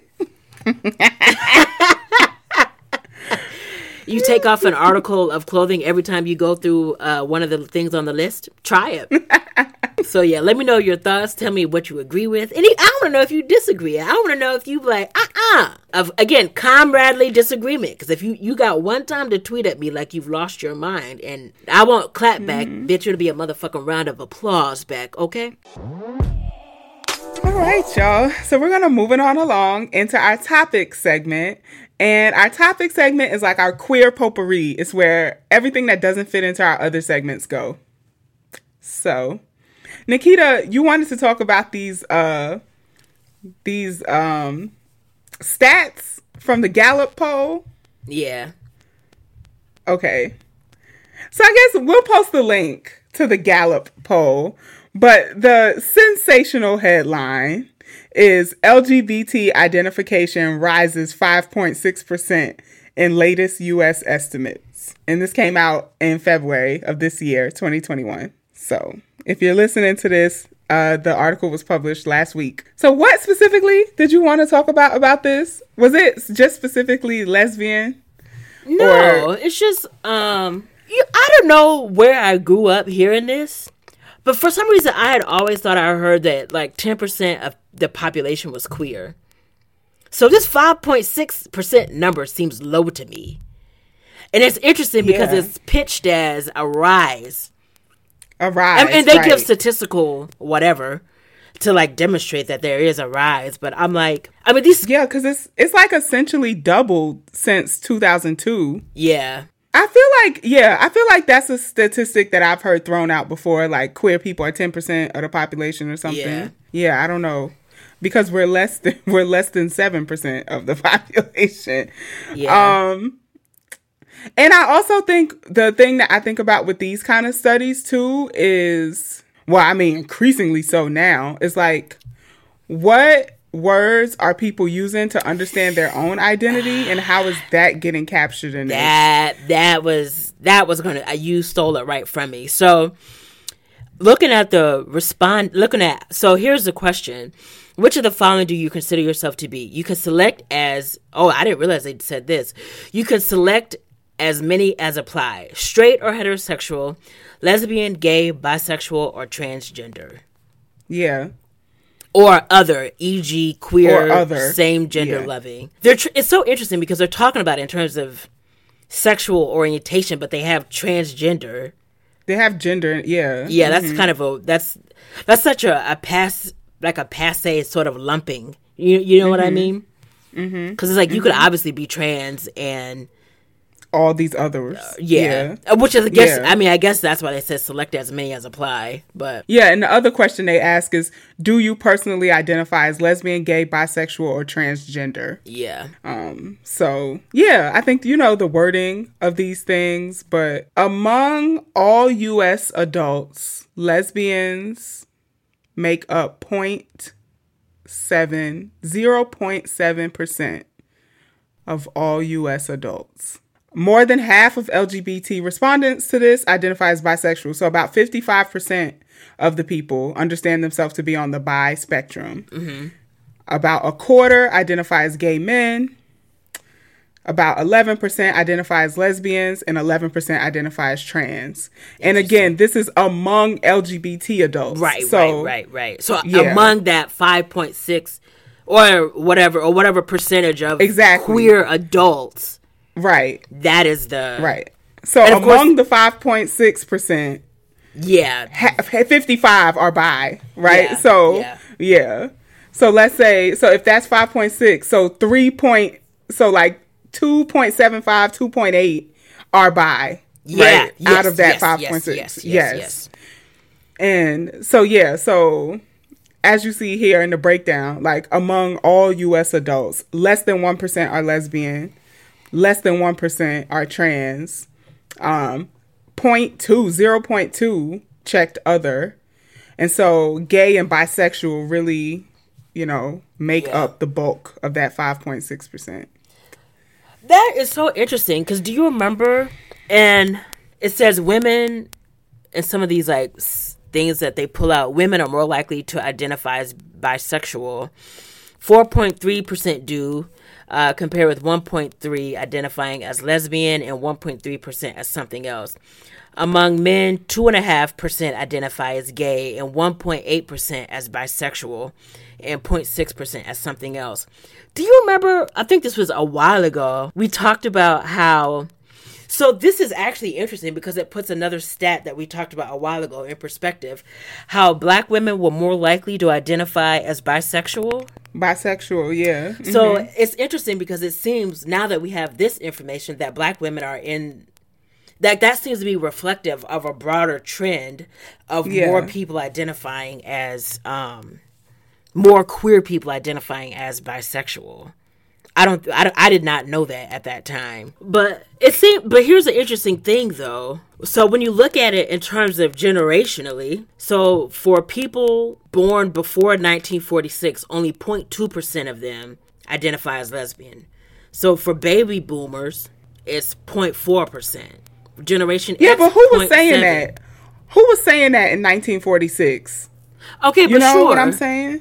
But I'm saying, so I don't think I caught this before, but with every generation, it seems the number like increases. The number, that is not how I actually interpreted this the first time I looked at this article.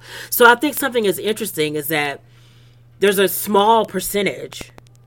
Overall, it seems like lesbians are a very small percentage of who we understand to be queer adults. But like that, like between millennials and Generation Z, so for our generation, 0.8% of us are identified as lesbian, but for Generation Z, it's 1.4. 1.4. That's almost a doubling. Yeah. So the lesbian millennials did something right because we almost doubled our numbers in a decade. Yeah.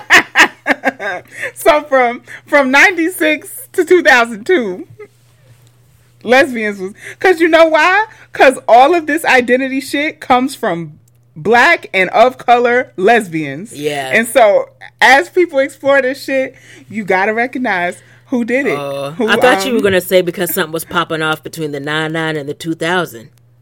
Well, maybe that too. When did Back That Ass Up come out? In 1999. Maybe there was like some kind of awakening of like, I think, after seeing that girl. I'm about to say, you see one ass shake and you're like, I'm curious. I'm curious. Tell me more. Yeah. Tell me more. I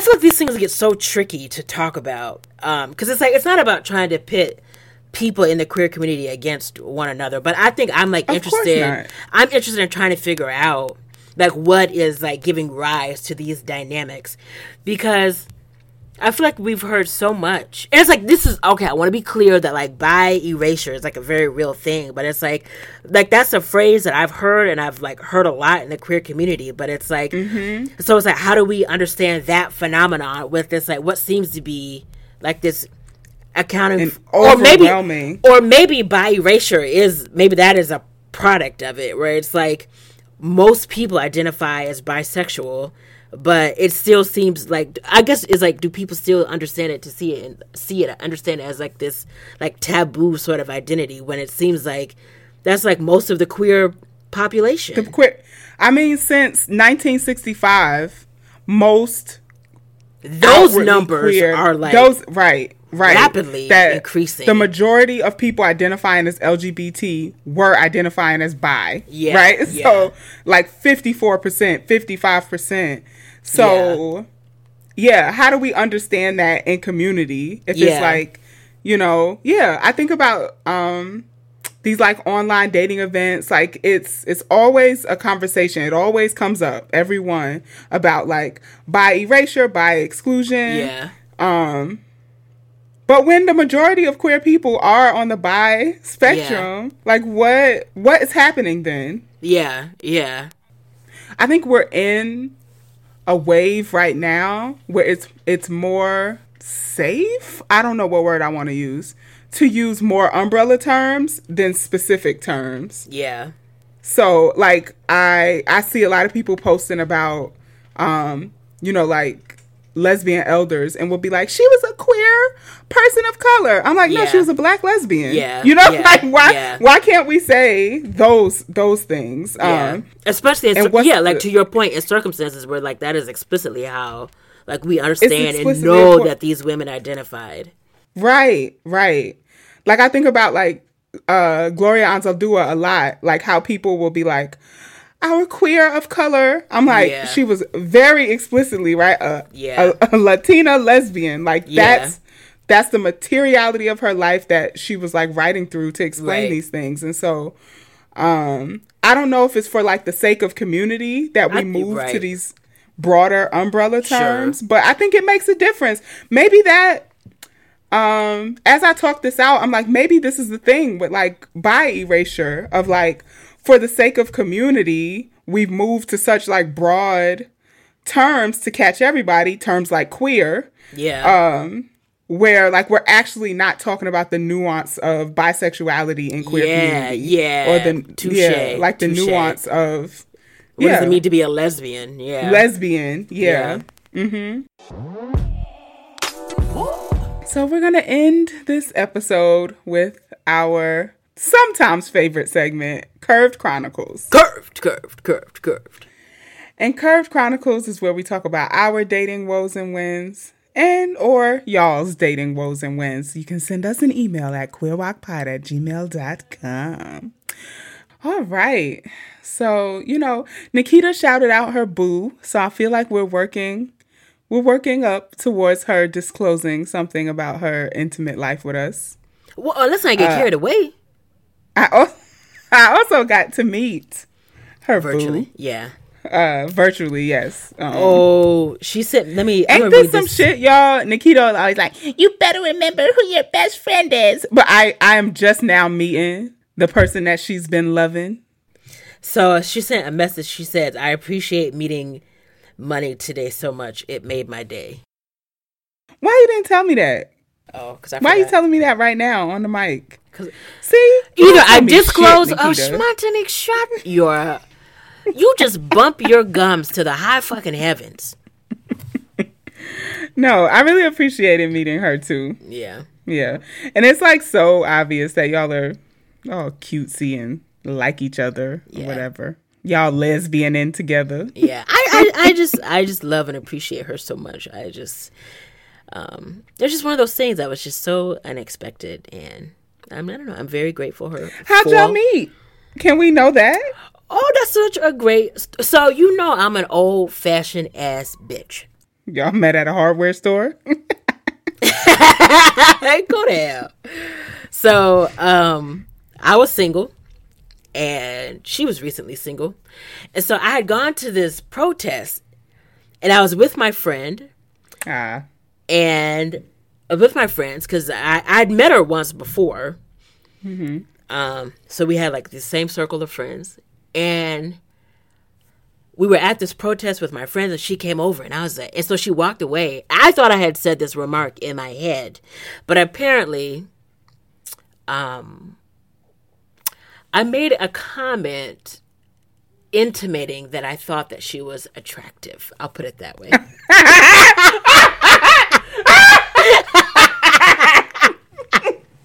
I know exactly what you said. I thought it was a private thought, and my friends... Damn, bitch, she fine as shit. So my friends looked at me, and I was like, I thought I had said that internally. That's what Nikita says all the time. It's like her catchphrase. Damn, bitch. Stop giving away my secrets. So... she was newly single, and she was walking around. She took a walk with this friend, And she was just like, oh, who am I going to date in Syracuse? And my friend was like, well, I know somebody who thinks that you're attractive.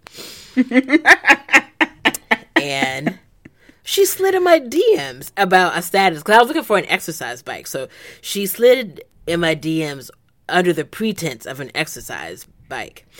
And that's when the narrator says she was not, in fact, concerned about the exercise bike. So, I'm very happy. Yeah. Please as punch. This is so funny. That's such a Nikita story. It really is, isn't it? So I was on this picket line, right?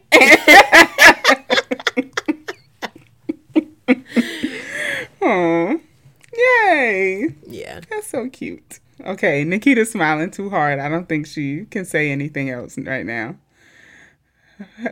I shared. You shared. I'm proud of you. Mm-hmm. I'm so proud of you. Yes. You let us in. And welcome. I'm pushing you back out. Okay. It's all right. Baby steps. You're a curmudgeon. We get it. Mm-hmm. What you got for us, money? Yeah. I ain't got shit. You just told me you had a chronicle. Oh. It's not chronicles. It's just more of the same, with I haven't been going to many protests, so maybe that's what I need to be doing. I need to be, double masked up on a Tuesday at a protest. But no, so for me, most of my non-platonic interaction happens on dating apps. Sure. And so most of them, it'll be like, Molly liked you, Susan liked you, Annabelle liked you. And you're like, no, thanks. No. Becky liked you. Whoa, Ashley with the Leigh liked you. I'm like, no. It's like, we good on that. And it also it's makes like, me think if it's not a person that Petey Pablo named in that song, then I'm not interested. That Freak League song? Yeah. Shonda, Sabrina. Thank you. If it's not one of them, then it's not gonna be for you. Or if DMX didn't name you, and what these bitches want from then it's like nope. Yeah, if your name hasn't been in a Petey Pablo or DMX song, but do not apply. Yeah, return to sender. Yeah, it's like I'm not. I mean, I think where I am right now, I don't think that I would partner with a white woman, but I just think that I can't just cold be attracted to a white woman. You know what I mean? Like, so matching on an app is not going to happen with a white person. Yeah. Like, maybe, some feelings would develop if I knew you and blah, blah, blah. And I didn't have to do, whatever. They've been vetted. That's really right. It's just about. Not just no fresh out the pack white person that I don't, who is this? No, I'm not matching with you. So, yeah. So it's a lot of that. And it makes me question, like, what about my profile? Things that you should have the unmitigated gall to come to think that I would be interested. To think that I would be interested. I think it has actually very little to do with me. I was just about to say that. You're just like, yeah, why not? Yeah. And I think it has, like, all this social... Like, the people on the apps are reflectives of who these apps work for, right? Yeah, so, you've gotten, like, 30 dates off of her this year. So, of course, it's going to... Yeah, just put yourself out there. Just go for it. Yeah. Like, whatever. I'm just going to swipe and see what happens. You just got to be open. You just got to be open. You got to be open-minded. And, it's like, I love all people. Okay, a cab in my bio, but it's just your life matters. Right. Yeah, I think they're just like so used to having success on the apps that it's just like, why of not? course this person. Of course, this person would be interested. Yeah, right. What do I have to lose? But I did have. I wanted to tell you these two things. Let me see if I can pull it up. These two message exchanges that were so funny to me. Okay, so I matched with this person in their bio, they said anyone who says something like "here to ruin my life again," I'm like looking for, basically. And so I was like, do people really say "here to ruin my life again" in their bios? Is swiping really that hopeless? And they were like, yes, it is. And at least they did the last time I was on here back in 1997, LOL. So they're saying like they've been on the apps for so long. Yeah, for a minute, sure. Yeah, swiping is so hopeless. And then they were just like, hey.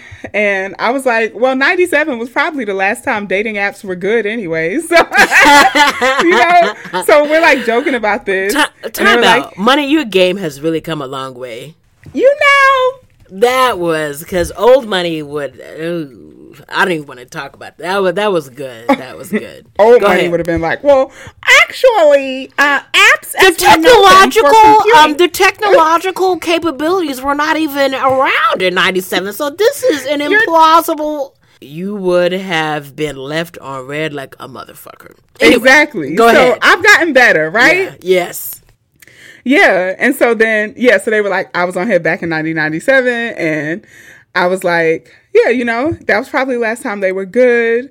It's so good to meet you. And they were like, yeah, back in the day, it was good. It's like great to meet you too. They're like, I really like your bio. I like what you wrote. All really good things. They like Brent Fires too. So, we had this conversation about Brent. And then they were like, oh, also, I don't want my last message to read weird because sarcasm is like my first language. And so I was like, yeah, I understand that. Sarcasm is a humor you got to know early if somebody can handle. Yeah. I said, mission accomplished. I can handle it, right? And so then they go, this was great, but gonna call this and hang it up. Have a good night, Money. And I don't know what that meant. Was that like, this was a good back and forth. Gonna call this and hang it up. Good night. So were y'all messaging at night?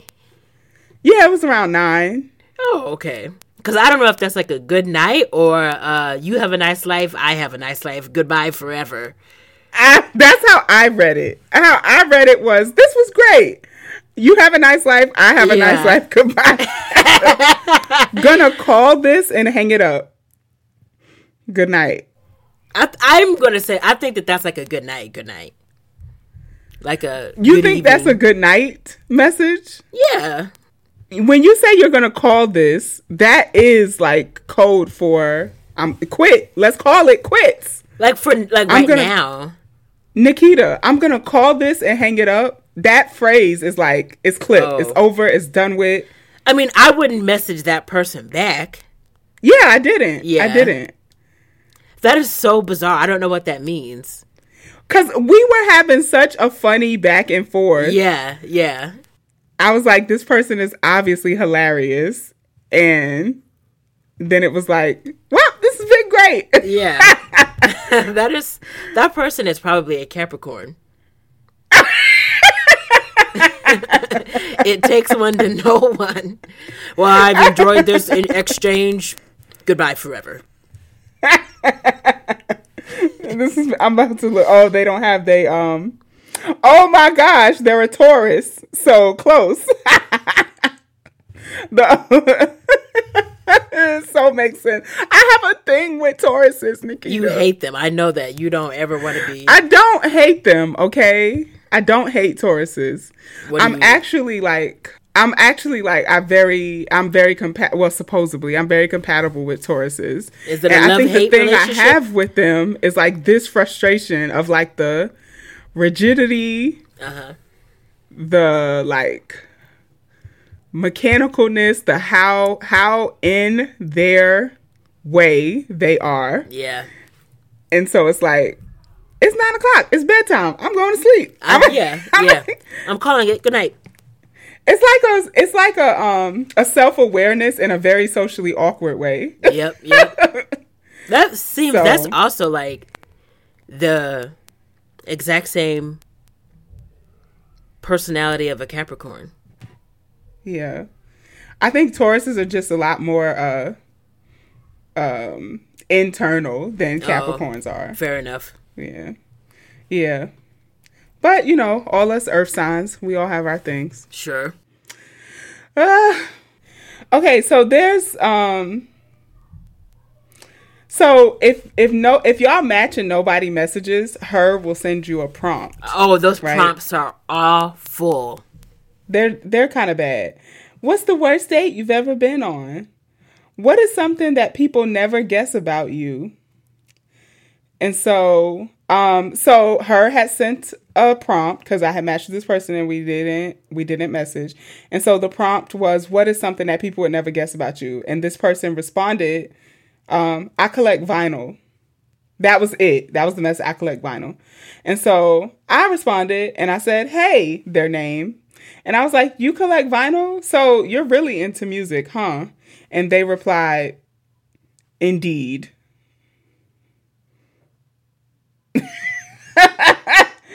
What am I supposed to do with that? You don't respond to that. Yeah. And just in case anybody is interested, this is a Capricorn. How did I know? So I think what I'm learning is that I need to stay away from the Earth sign delegation. I don't think that we do well on apps. That's not our forte. So if there's any Libras out there, any the fuck a Libra gonna do any for Pisces,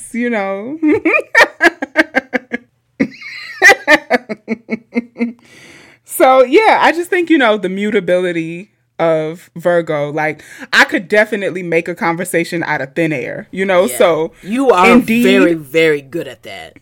Yeah, so like indeed, I could have easily. I had 10 responses on the go, but no, it's not worth it. I'm like, this ain't worth it. It's like, not worth it. What kind of? I don't want to have to pull anything out of exactly. you. Yeah, exactly.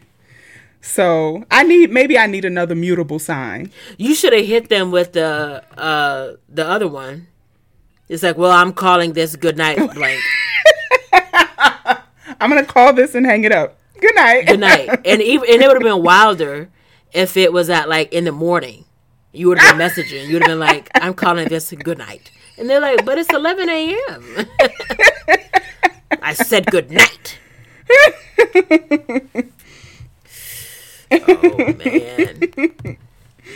The apps. More like the craps, am I right?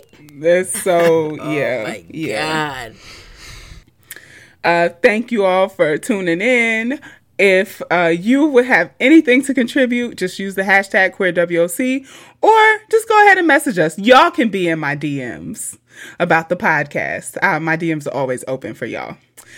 And this is episode 101. 101. And we now talking Dalmatians. Yes.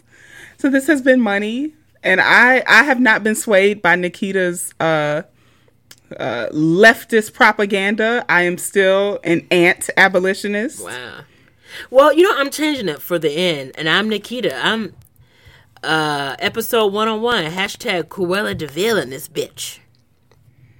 Okay. Cruella Dykeville. There we go. There we go. That's who I am for this episode. Cruella Dykeville. All right, y'all. Bye. Bye.